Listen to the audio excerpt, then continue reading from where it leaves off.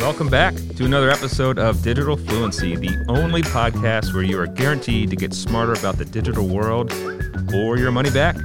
Digital Fluency is a special podcast series from the good folks at the Studio for Teaching and Learning Innovation.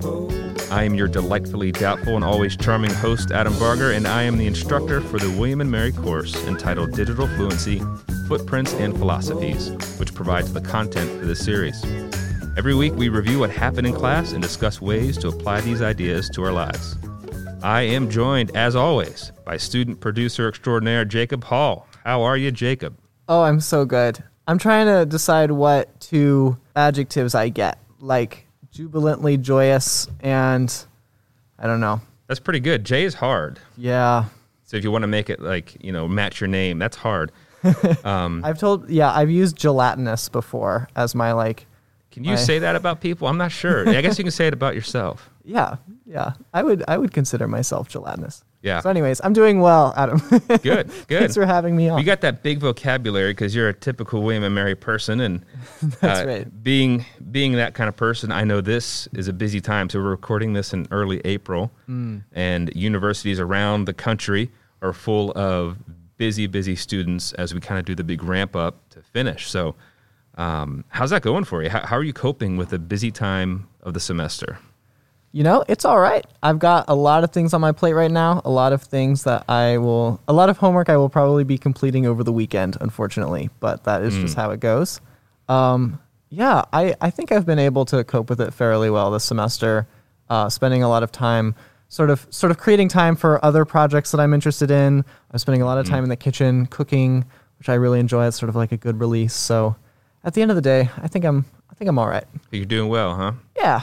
Sunshine is happening and you're feeling healthy and productive. Oh, honestly, the sunshine makes it all better. Yeah. Well, good. Because sometimes as we talk so much about the digital world, you got to check in with so-called real life, right? The analog world. IRL. Yeah. So, question for you. Have you purchased any papers recently on EduBirdie or any of those paper mill sites we talked about? Man, I should. I guess it just sort of, it felt, in the moment, it felt right to just write the papers myself. Okay. All right. Fair enough. I should definitely.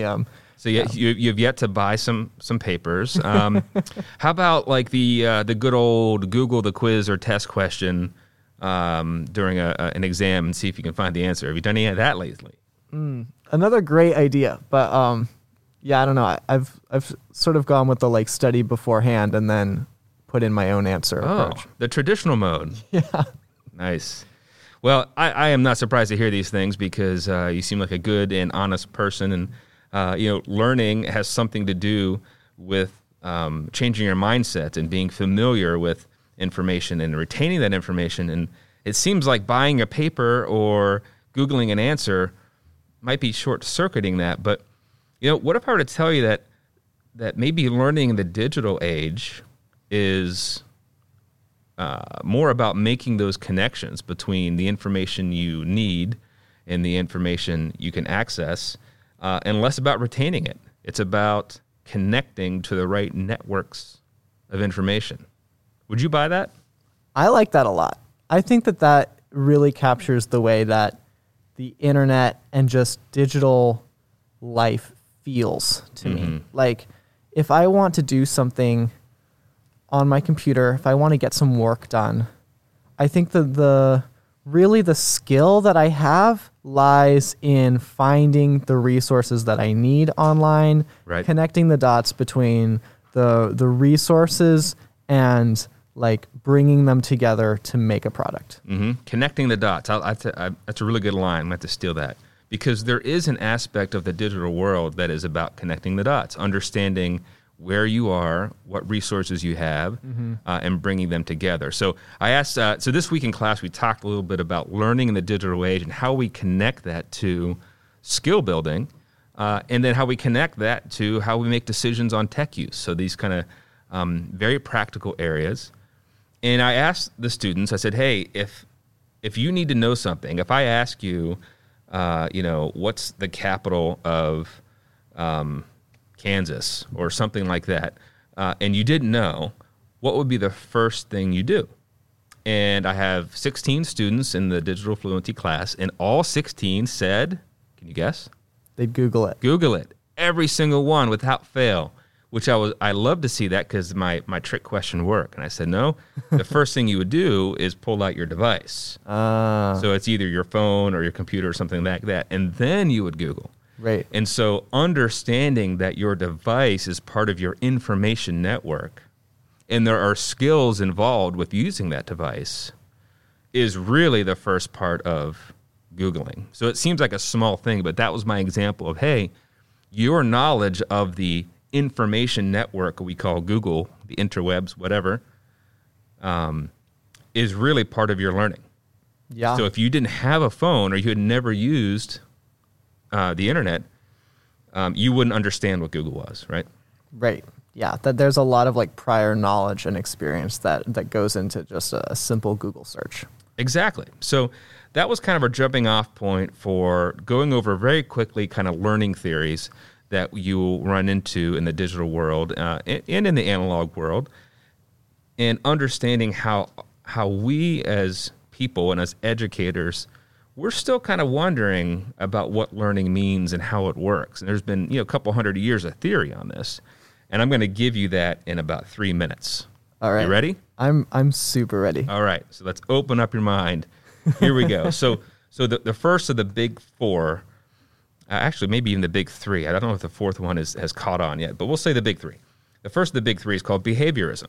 And so a lot of these theories will intersect with psychology, a little bit of anthropology, sociology. It's very interdisciplinary when you're talking about teaching and learning. So behaviorism is really simple. It's you respond to stimulus, and that response indicates learning. Okay. All right. So this is, put the cheese at the end of the maze, and once the mouse finds that cheese, that behavior is retained, and the mouse will find the cheese every time. Right. Okay. So stimulus, response. Learning is just making sure you get the right response. So if I give you a quiz question, and the first 3 times you miss it, but the 4th time you get it right, that behavior shows me you learned something. Okay. I feel like that, yeah. From the perspective of a student, I hope that there's more going on behind the scenes, but I do understand like how that could sort of be like what it is boiled down. Yeah, you're demonstrating something. And whether it's an action, a piece of knowledge, you're demonstrating a behavior. So, Sure. But you're right. You said you would hope there's something more going on.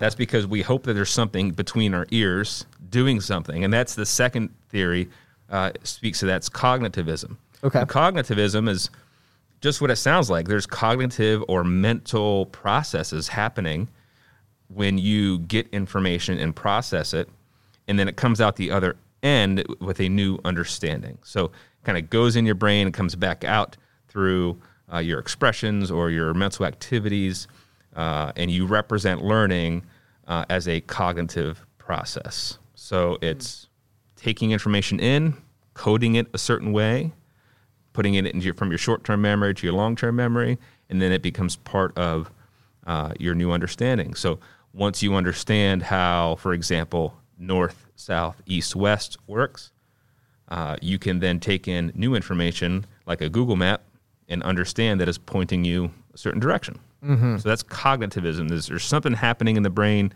We don't know exactly what it is, but it has some good ideas. But learning happens in there. Gotcha. How do you like that one? I like it. I think that's like closer to what how I've described and thought about learning in the past. Like it's something that sort of is developed within your brain, and like the way that you respond to future like problems or situations sort of represents like how you've learned or to what extent you've learned. Mm-hmm. Sure. So the third one is, and I hope there's no psychologists listening because they'll get mad at me for oversimplifying, but the third one is kind of like a mishmash of the two. It's never as simple. It's as never like as one or simple the as other. that. Yeah. Ugh. So the third one's called constructivism, and the idea is that we learn by making meaning of the world around us as a socially constructed event. So it's not just how I see the world and interpret it, it's how you see the world. It's how executive producer Roy Peterson sees the world, and we put all these things together, and develop an understanding, a shared meaning, a shared understanding.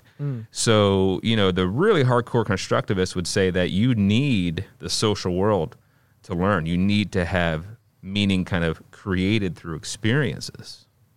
Yeah. And so, yes, there's some behaviors associated. Yes, there's some cognitive aspects, but really it's a social process. Yeah. I like that one a lot. I feel like that makes it feel more individual to me as a process. Like everyone has their own sort of constructed reality that they live in and experience. And like by learning from others or learning from different resources, you can like further develop that reality. You got it. That's it. You could teach this class. Tell you what, we can switch places. Although I don't know if I can push that big record button. No, this is a skill. really difficult job that I have. Now there's a fourth, and this is the renegade theory, and it hasn't fully caught on. But when we talk about the digital world and being a digitally fluent person or learner, I think this fourth renegade theory is the most interesting. It's been around for not quite 15 years, and that's because it didn't develop until we were well into the digital world, and this is probably just at the beginning of Web 2.0. Remember we talked about the different types of the web? Yep. So just at the beginning of Web 2.0, where we're starting to see more creative activities, more communication back and forth, and started seeing the web as the connective tissue that brings people together, people and information and resources. So this fourth theory is called connectivism. And connectivism basically claims that now that we are in the digital age, how we learn and gain skills specifically is all about how we navigate the information networks.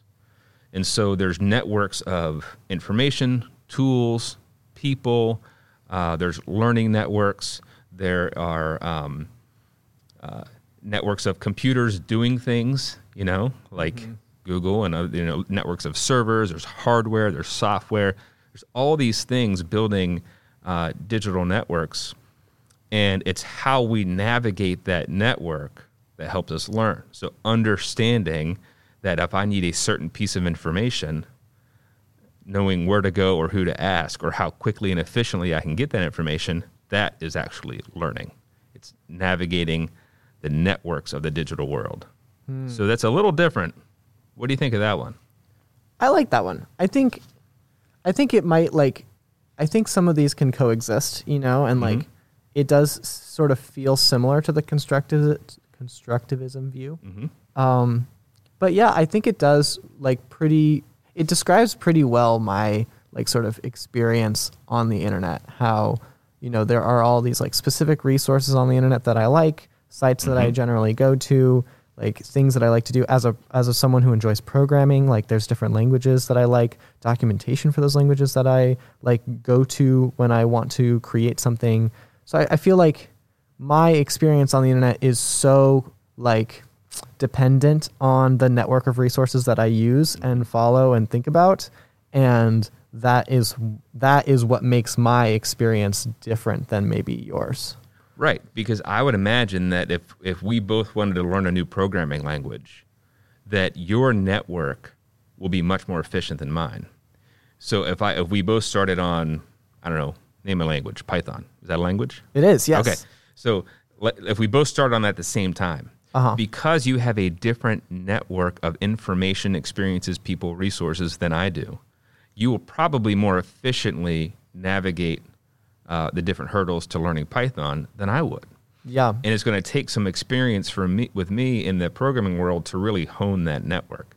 And so behind connectivism is this idea of both intentionality, like we can be designing networks intentionally, but also passivity, in that if we are not actively taking part in the connected networks of our lives, it's not going to stop those networks from developing.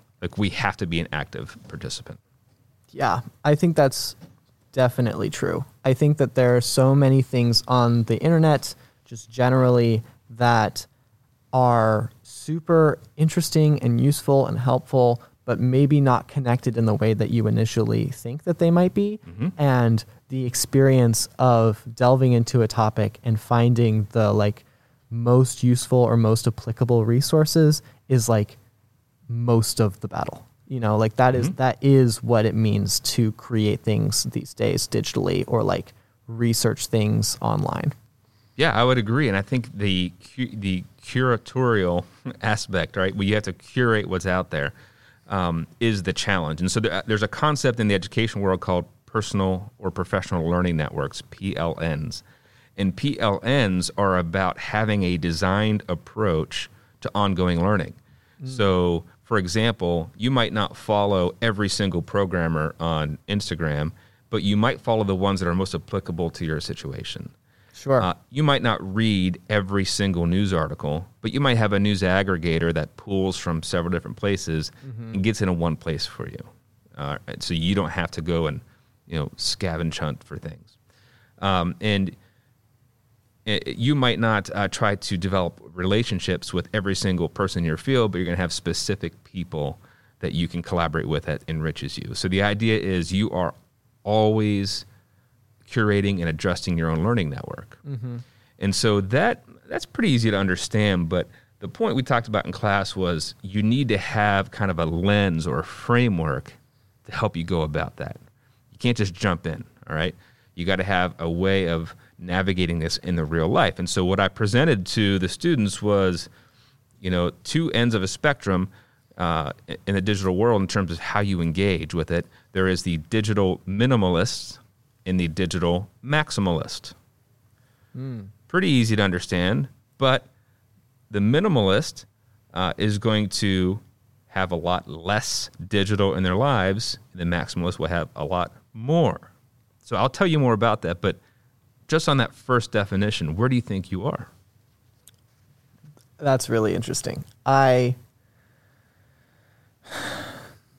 don't know. I think that I'm probably on the maximalist side because of how much I enjoy using digital tools. And like I said, I am into programming. I have a lot of like interests online that sort of take up my time. And so I think that like I am a maximalist in many ways, but I also do very intentionally cut aspects of digital life out. Like, for example, we were talking about Facebook a couple episodes ago. That's really a platform that I don't use anymore. I just have completely cut it out because for me, it's not really, it's not a part of the network that I want to develop. Yeah. So I think you're on the right track. So now I'm going to read to you the textbook definition. So this is the super exciting part of the show. And then we'll come back next week for some more textbook definitions. Exactly. Textbook definitions. Only at Digital Fluency. So I'm borrowing from the work of Cal Newport, also from the work of the Digital Wellness Institute. Cal Newport wrote that famous book. He wrote a couple of famous books. Digital Minimalism, right? Yes. Yeah. Did you read it? Not yet. It's on my list. Yeah, it's a good one. I'm kind of a fanboy of Cal Newport. He writes a lot of things about kind of lifestyle design and intentionality. Yeah. So, and it's very similar to the work that Digital Wellness Initiative does in terms of finding balance. So, according to these folks, digital minimalism is a philosophy of technology use in which you focus your online time on a small number of carefully selected and optimized activities that strongly support the things you value. So you hear the design in that, the curation, the intentionality. That's the important part. And then everything else you happily miss out on. So the minimalist can still use a lot of things and still be involved, as I think you are, on certain things. But they're happily missing out on the things that aren't pointing them in that direction, in the direction they want. Yeah. Maximalism, digital maximalism, is a philosophy of technology use that sees the potential benefit of using any technology that catches your attention. So the difference is, if I'm a maximalist, I kind of have that shiny thing syndrome where I say, oh, wow, that looks cool. And no, this looks cool. And I want to try this. And I want to have these devices. And I'm kind of jumping around based on the potential of the tool or resource. Whereas the minimalist has a filter, a philosophy where they say, is this going to join me in my focus for a specific aspect of my life, whether it's professional learning or skill development or something else. And if you can't make that connection, then you push it out. So now with those definitions, where do you think you are?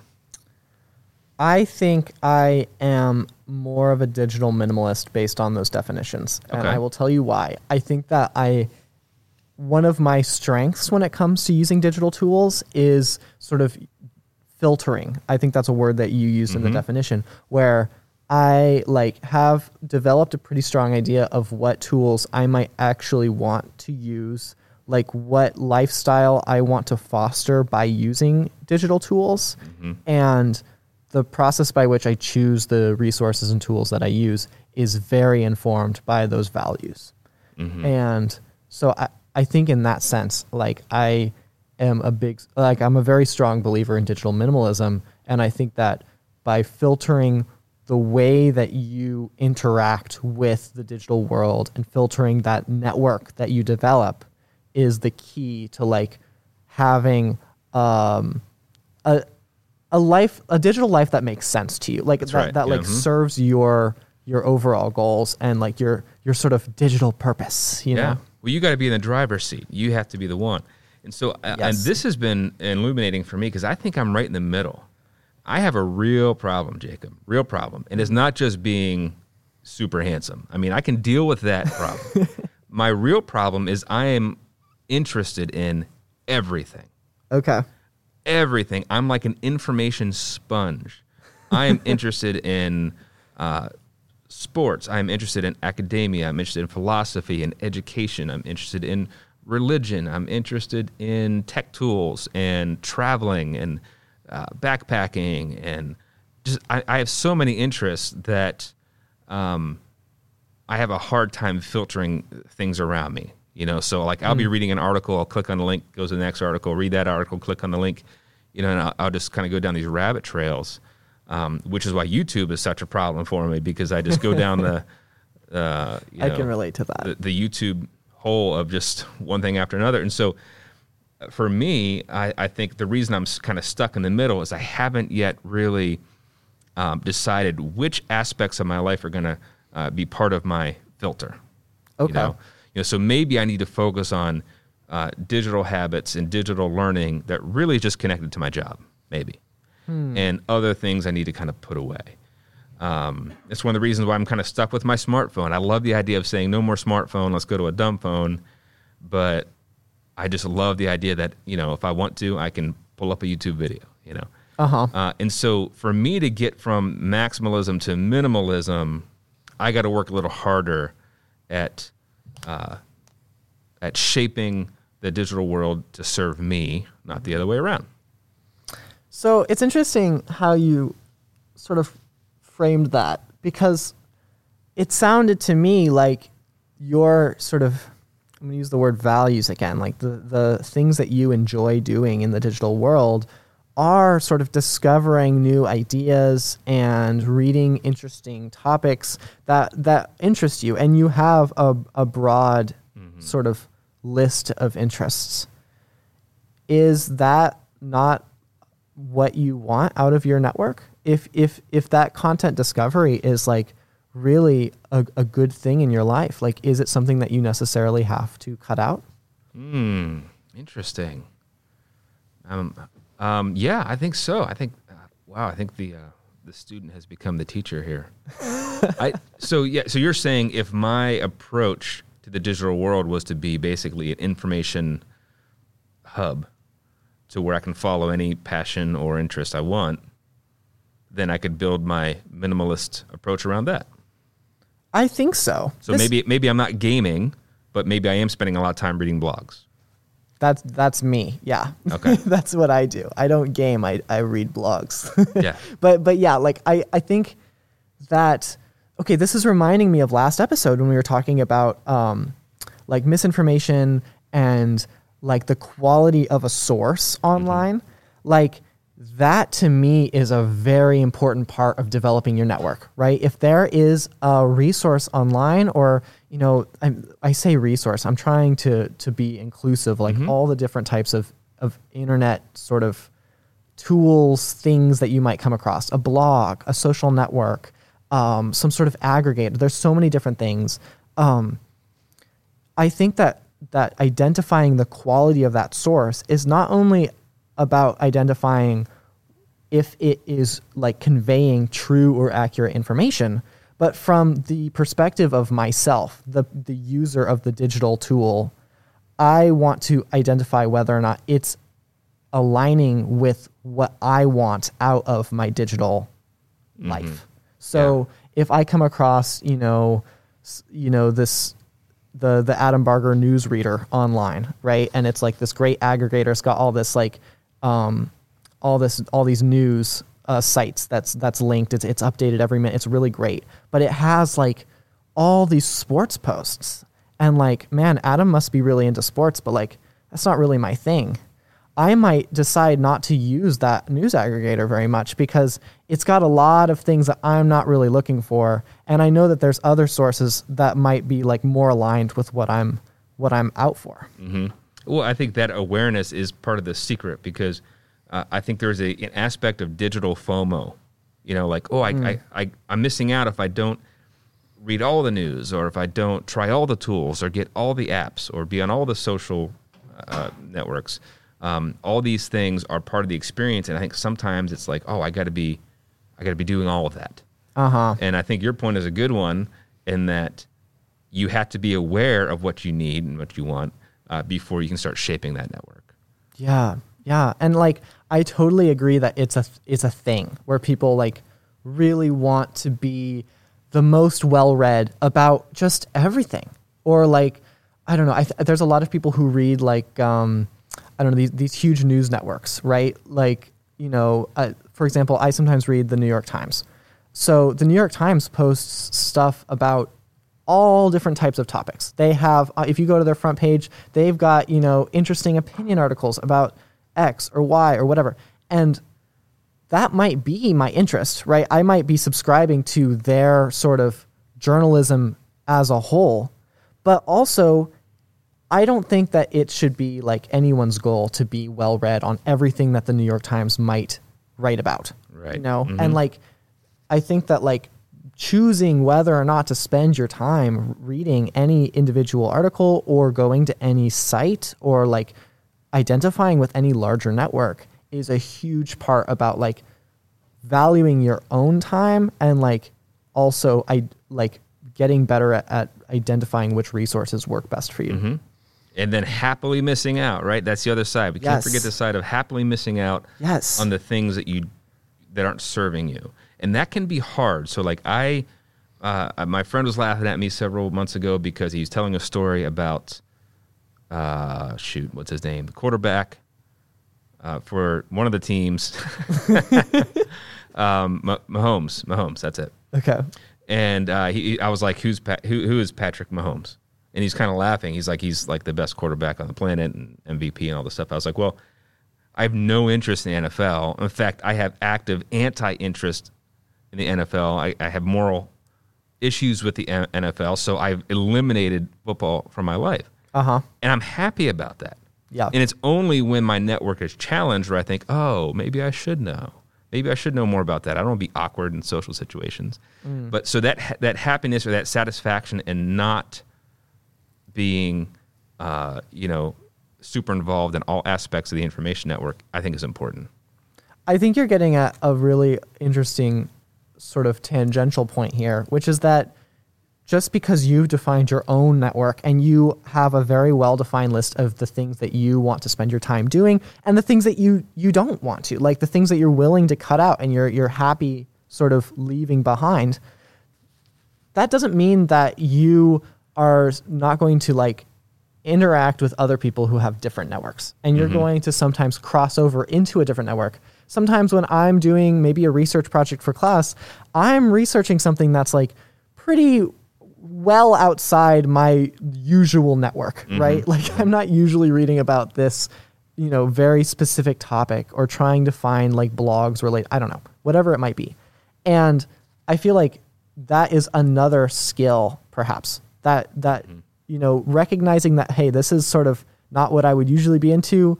I you know, I don't need to know everything that there is to know about professional football, but like still being able to navigate that situation and sort of bridge that network when you need to, I think is another like important skill. Network bridging, network hopping. Yeah, that's network hop. Yeah, that's, we could add to the connectivism literature and say, hey, you have to be at a network hop.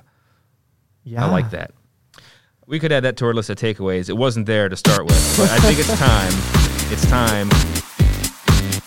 It's time for the takeaways. Time for the takeaways. Here we go. So if you want to efficiently navigate network learning and maybe even be more of a minimalist, I have 3 takeaways. Number 1, curate resources to make big networks small.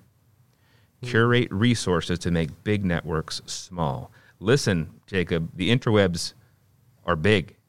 They're everywhere. There's too much out there. There is. The skill is not access. The skill is curation. So curate resources to make big networks small. Now, you could still network hop, as you just eloquently explained, but if you have a smaller, more intentional network, it will serve you. That's number 1. I assure you, dear listener, that it is okay to have a small network of people or resources that you dearly love and to stick with that.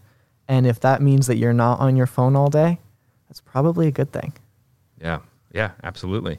And yeah, that's a whole nother podcast. We can talk about phone behavior some other time, but I like that example. Yes. All right. Takeaway number 2, examine the life costs of extraneous tech in your life. Examine the life costs of extraneous tech in your life. Now, by life costs, I'm trying to get at this idea that not everything is an even trade of time, efficiency, maybe even dollars. It's not just it's not an easy kind of like return on investment evaluation. A life cost could be, are your networks and your digital behaviors taking you away from other things that would bring you more value?